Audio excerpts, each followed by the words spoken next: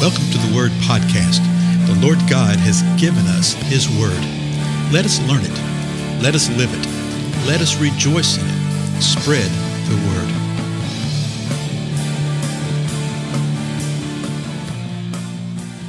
Well, blessings, everyone. This is Dale. Thank you so much for joining with me today on the Word Podcast.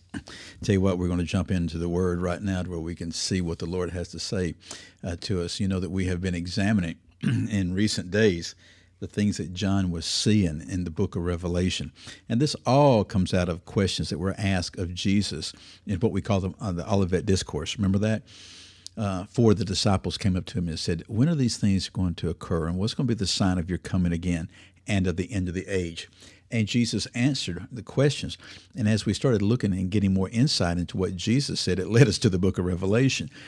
And we saw where seals were open on a particular scroll. And when those seals were open, there were 7 seals, and then 7 trumpets came forth. And we're going to see soon that out of the 7th trumpet will come 7 bowls.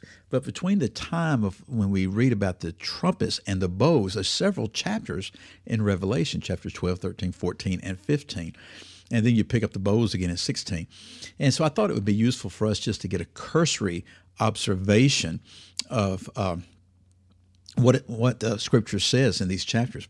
So we're in chapter 14 right now, and it says this: Then I looked, and behold, the Lamb was standing on Mount Zion, and with him 144,000, having his name and the name of his Father written on their foreheads. Now, if you remember, we saw these folks before. Do you remember where it was? Give you a moment to think. In the 7th chapter. Yeah, it was in the 7th chapter of Revelation that we encountered these folks. And it was right after the 6th seal had been opened. Okay, right after the 6th seal had been, and all of a sudden we have this little parenthetical type of thing that occurs, and these 144,000 were sealed. Okay, 144,000 were sealed. We didn't know exactly to what purpose. They were described in various ways. Okay, we learned a couple things about them. Well, now we're about to learn more about them. So here's what we know. They have his name. They have the Lamb's name and the name of his Father, the Most High God, written on their foreheads.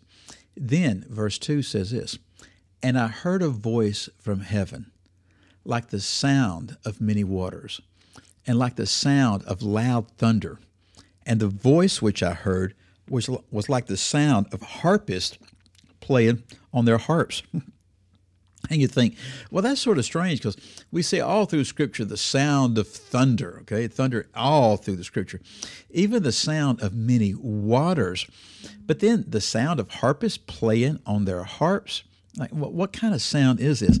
And we actually run into all sorts of things here, shall we say, within Revelation that really go beyond what we experience in the natural, because we usually don't associate the sound of a harp with the sound of a thunder.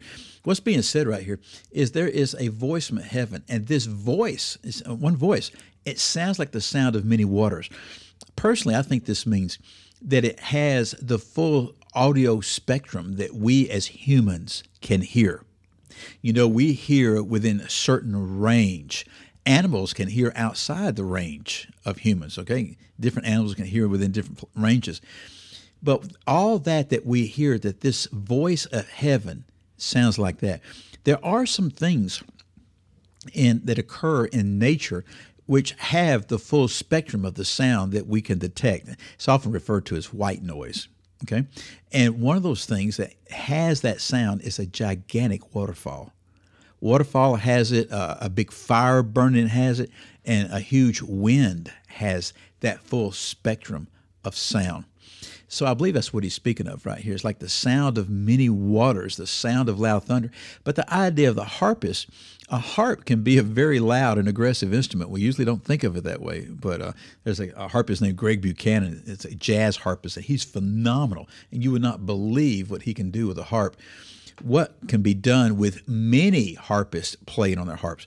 it gives an idea that there's tonality involved within this. There's beauty within this. So you have this voice, which is covering the full spectrum that man can hear, but you also can feel it like you do with thunder. You know, thunder literally hits our body and we feel it. But it's the sound of the harpist playing on their harp. Verse 3 says this, and they sang a new song before the throne and before the four living creatures and the elders. And no one could learn the song except the 144,000 who had been purchased from the earth. So these 144,000, we find that they had been purchased from the earth. We're going to see in the next verse exactly what some of the things they did.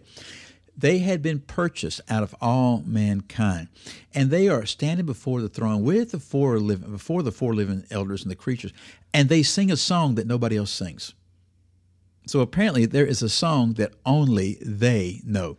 Then, verse 4, these are the ones who have not been defiled with women. Remember that in chapter 7, we saw that about them. For they have kept themselves chaste. Now that's interesting. They kept themselves chaste.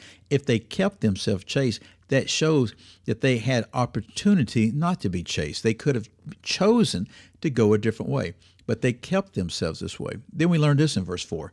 These are the ones who follow the Lamb wherever he goes. So the idea is this, that when the Lord Jesus Christ comes back to earth, there's a lot of things that are going on, and he's in a lot of places. There's much, much more than just him splitting the eastern sky. Okay, there's a lot that happens. He is in many places, and certain things happen in each one of these places. These 144,000 follow the Lamb wherever he goes. Then verse 4, the rest of it. These have been purchased from among men as first fruits to God and to the Lamb. You notice they're purchased from among men as the first fruits. And that's sort of an interesting thing right there. You know, does this mean that they weren't believers before? The church has already been right. Well, in chapter 7, you see them being sealed, and then you see the church being snatched away. So and we know that they're from 12,000 from the 12 tribes, each one of the 12 tribes. So these are Jewish men who were not believers in Messiah, but they were simply purchased. They're the first fruits of what God is doing, what the Lamb is doing. They follow him everywhere he goes in these last days. Then the last verse for today, verse 5, and no lie was found in their mouth. They are blameless. Tell you what, take these things before God. Think about them. Reflect upon them. I'll see you again next time.